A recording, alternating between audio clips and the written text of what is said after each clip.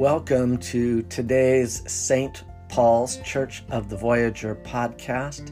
I'm Pastor Rob Fiesler, and I am glad that you are listening today. Today is the third of a 7-part sermon series called A More Christ-Like Christianity. We're exploring how we might make our own practice of Christianity more recognizably Christ-like, or said another way, as we move through life, would others see Jesus in us, and even will Jesus himself recognize us when we finally come face to face? Or might he say, "Away from me, I never knew you"? Today's sermon topic in the series is a more Christ-like God. We're exploring how our image of God must be more like Jesus than any other image we might have of God. It's safe to say that when we do think of God, many of us probably think of like power and might, God's omnipotence. Or maybe we think about God knowing everything, knowing all things and maybe even knowing us better than ourselves, God being omniscient. Or maybe we think about God's presence. We wonder, God, where are you? And we reach out and want to feel God's presence. So we think about omnipresence. God is everywhere, but really, where are you? Today, I suggest that when we think of God, we must immediately think Jesus of Nazareth, because biblically and experientially, this is the very best representation of God to have in mind. Let's read together and hear some words from Scripture about this. If you have a Bible close, grab it. If you don't, go get one, because I love it when you actually open the Bible for yourself. And if you don't have one close, maybe later you can pick one up and look for yourself. We're looking at Colossians, which is in the New Testament. It's past all of the Gospels, Matthew, Mark, Luke, and John. Go past Acts and Romans, past 1st and 2nd Corinthians, Galatians, Ephesians, Philippians, and then we're at Colossians. So we're at Colossians chapter 1, verses 15 through 20. But I have something special for you. Let's not hear my voice read this. Let's hear from one of our dear members of our church, a sister in Christ. Hear this. Hello, I'm Lois Rosanna, and my family and I have joined St. Paul's in 1967, so I've been a member for more than 50 years. I'm doing well in this pandemic, and I'm grateful for my family and my friends. Here is the reading from Colossians 1, 15 through 20. The Son is the image of the invisible God, the one who is first over all creation. Because all things were created by him, both in the heavens and on the earth, the things that are visible and the things that are invisible, whether they are thrones or powers, or rulers or authorities. All things were created through him and for him. He existed before all things, and all things are held together in him. He is the head of the body, the church, who is the beginning, the one who is the firstborn among the dead, so that he might occupy the first place in everything. Because all the fullness of God was pleased to live in him, and he reconciled all things to himself through him, whether things on earth or in the heavens. He brought peace through the blood of his cross. Thank you so much to Lois for reading that for us. We all miss each other so much, and I thought it'd be a treat to hear from one of us that we probably miss. She was reading from the Common English version of the Bible, if you're wondering. I really like that version because it's pretty simple and plain. It makes these verses from Apostle Paul pretty clear. Colossians says here, the Son is the image of the invisible God. Have you ever heard that before, or did you remember that? That when you think of God, Paul says we should have the image of Jesus in our mind's eye. If you've ever wondered, what does God really look like? Well, just think Jesus of Nazareth. Think of a human, born just like the rest of us, in a garage even of sorts. A Middle Eastern Jewish male who grew through every stage of life until he was about 30 years old. Just think of Jesus. I like how Bradley Jersak says it in his book, A More Christ-Like God. He says, Jesus was the one true and living avatar of the transcendent God. Jesus came from the Father into a world to reveal God in a way we could see, hear, and touch. That is so helpful, isn't it? And then in this Colossians pericope, this passage we looked at, we also heard, this Jesus is first over all creation because all things were created by him. John Wesley, one of the founders of the Methodist movement, said in his commentary notes on this passage, he says, Jesus was begotten before every creature, subsisting before all worlds, before all time, from all eternity. Jesus, begotten of God, not created. This is a belief that's been handed down not only throughout the Bible, but was fought over and decided in 325 AD at the Council of Nicaea. You might have heard of that. That's where the Nicene Creed was formulated and ratified by the Christian bishops attending. That Jesus was not created by God, but was begotten from the very beginning, and so pre-existed alongside Almighty God and the Holy Spirit in the creation of all things. As it says in John 3:16, that very well-known verse, God so loved the world that he gave his only begotten Son, that whosoever believes in him should have eternal life. In fact, the Greek word found there in John 3:16 for begotten is monogenes, literally mono, one, and genus, of a species or class of organisms. Begotten, monogenes, one species. As the Nicene Creed says, we believe in one God, the Father Almighty, and in our Lord Jesus Christ, light from light, very God from very God, the same essence as the Father. Those are the words we say, the same essence as the Father. Homoousia. That was the big word that caused so much trouble and consternation in that council meeting. That Jesus, they decided, is the same stuff as Almighty God, is one with God, is God. Hebrews 1:3 says, Jesus is the reflection of God's glory, the exact imprint of God's very being.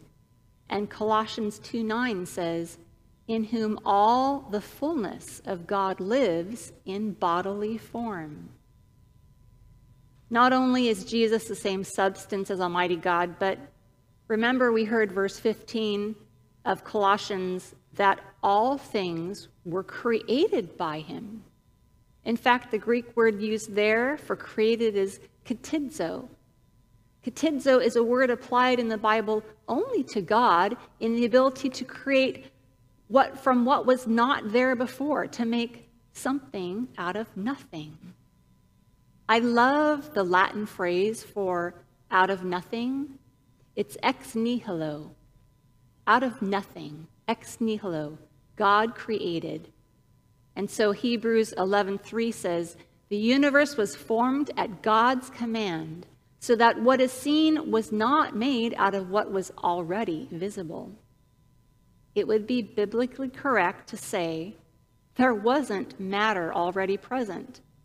But by Elohim's command, Elohim being the Hebrew word we have in Genesis 1:1, in the beginning, God, Elohim, a plural form of the word for God. So some theologians say the Godhead, Creator, Christ, and Holy Spirit, all Elohim were together there and spoke all things into existence out of nothing. ex nihilo. Now, of course, we can't prove this scientifically. We don't have evidence. In fact, Hebrews 11:3 says in that same verse we just heard, by faith we understand this. So by faith, since at least 325 AD, there's been consensus by Christian authorities that Jesus existed with Almighty God and the Holy Spirit before all things, and through the Godhead, which includes Jesus, all things were created out of nothing. That's why, if you've ever heard John 14:9, that says, Jesus says, if you have seen me, you have seen the Father. He says, I am in the Father, and the Father is in me. That's because they are the same essence, the same stuff. Okay, so that was a lot of kind of theological talk. So good job listening. You might listen to it again if you want to later, or watch. I don't know if you've heard the phrase, you probably have, the phrase, you may be the only Jesus someone ever sees. I like that. That's helpful for me to remember that my actions and my words that show mercy and love, especially if it's instead of rebuke or condemnation, that my words and my actions might be, at least for that day, the only sign of Jesus, the only sign of God to another person that day. If you had to think about, and if I asked you to tell me, truly, realistically, how many times on any given day you really do think of God, how many would that be? I realize it probably depends upon the day, right? So I'm talking about a regular day. What do we say now in this time of stay at home? We say wash, rinse, repeat, right? We're kind of doing the same thing over again. So on a regular day, how many times would you say you honestly think of God? You might be thinking, well, at least once a day, I know that. Would I be right that the most common times you would think of God are when someone you know or yourself are needing help beyond your ability? You're needing healing or strength or wisdom or kind of power. Those are the times we tend to think of God. I think that's really common for us. The other time we tend to think about God is when something tragic happens, and we then ask those age-old questions.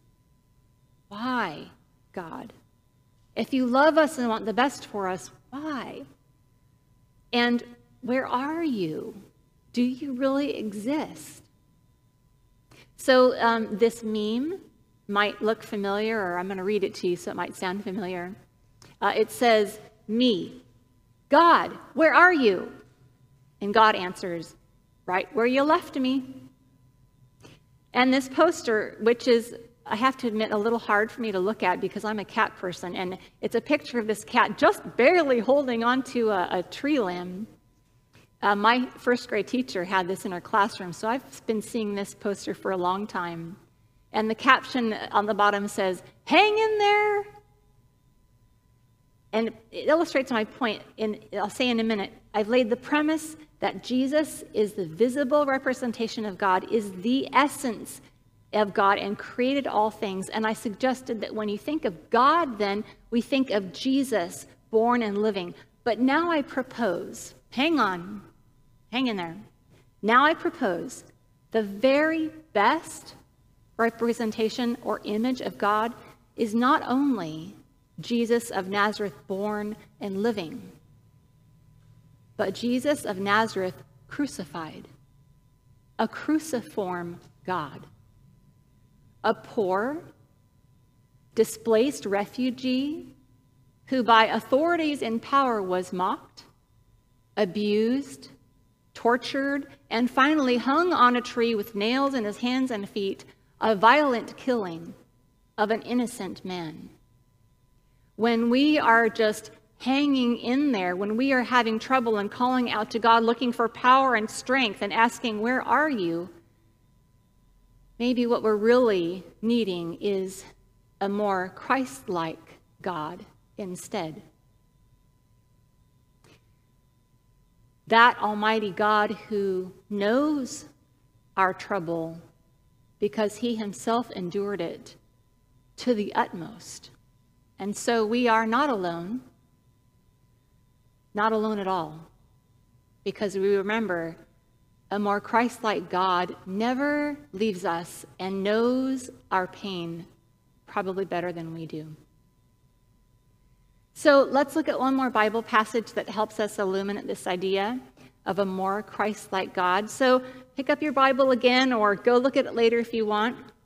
We're going to look at Philippians, which is just before Colossians. We're going to look at chapter 2, verses 5 through 8. And once again, I have a little treat for you. We're going to hear it in someone else's voice. So hear Philippians 2, 5 through 8. Hear this. Hello, I'm Laura Spoyer, and I've been a member of St. Paul's for over 50 years. And we came here with 3 kids and were greeted royally, and I try to do that. I miss everybody, and I miss greeting you all. But I'm doing okay and still going on at 91. Thank you.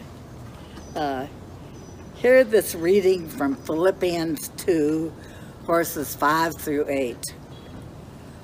Let the same mind be in you that was in Christ Jesus, who, though he was in the form of God, did not regard equality with God as something to be exploited, but emptied himself, taking the form of a slave, being born in human likeness. And being found in human form, he humbled himself and became obedient to the point of death, even death on the cross. Thank you also so much, Dolores, for helping us with worship today. That really blessed me to have her share with us. So as we heard from Loris in Philippians, we see Jesus described again as the form of God. The word form here in Greek, morphe, which means an inward essence or being. There's another Greek word that could have been used, schema. That means the outward appearance, but that's not what the author used here. The author used morphe.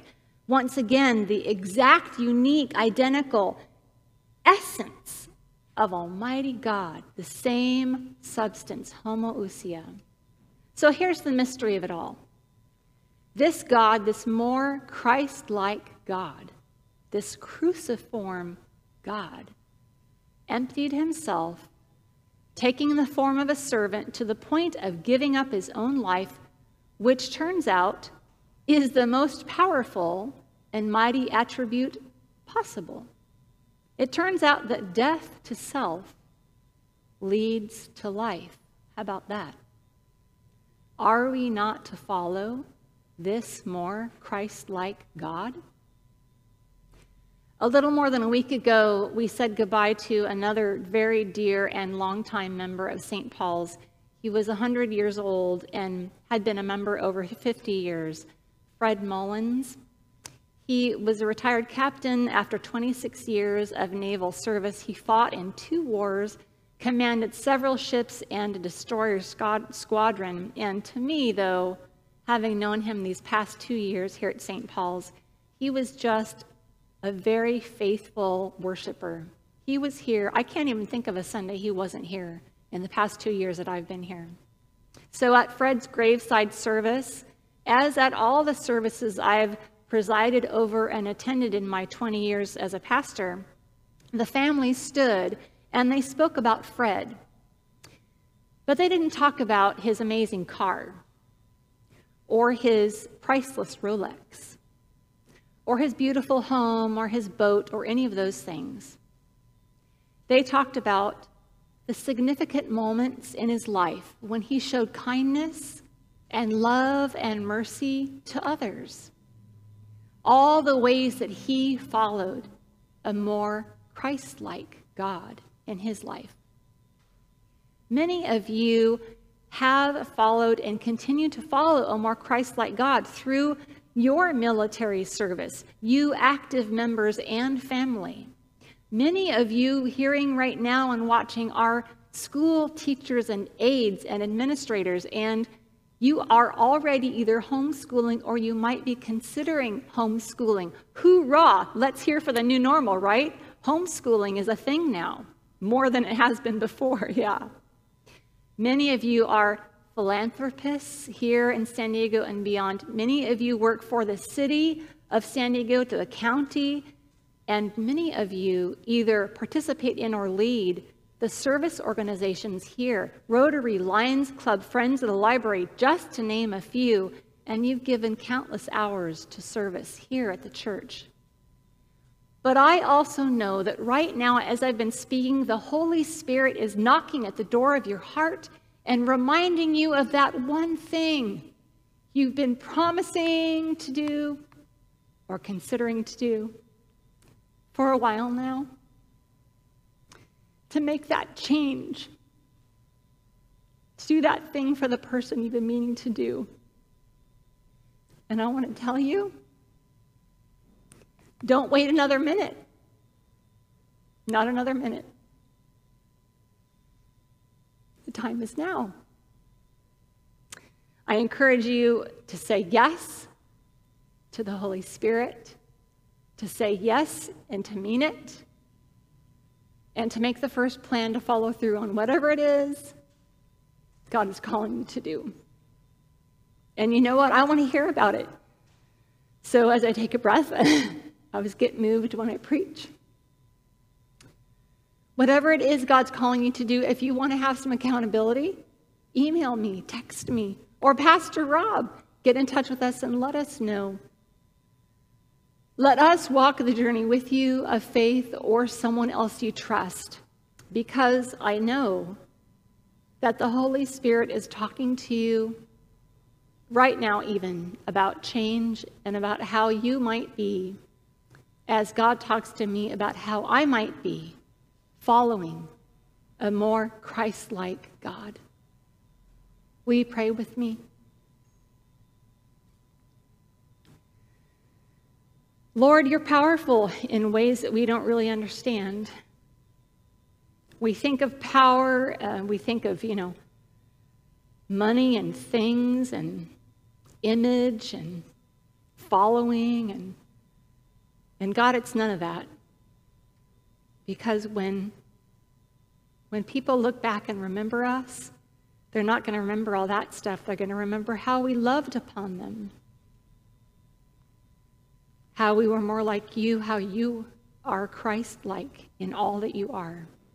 So thank you, God, for hearing our prayer that we might not even be saying out loud right now, or maybe even allowing us to think about how today and this week we are going to allow you to transform us, maybe in small ways, maybe in big ways, that we also might be following you, a more Christ-like God. Thank you for how you use us to change the world and bring new life into it. We pray these things in Jesus' name.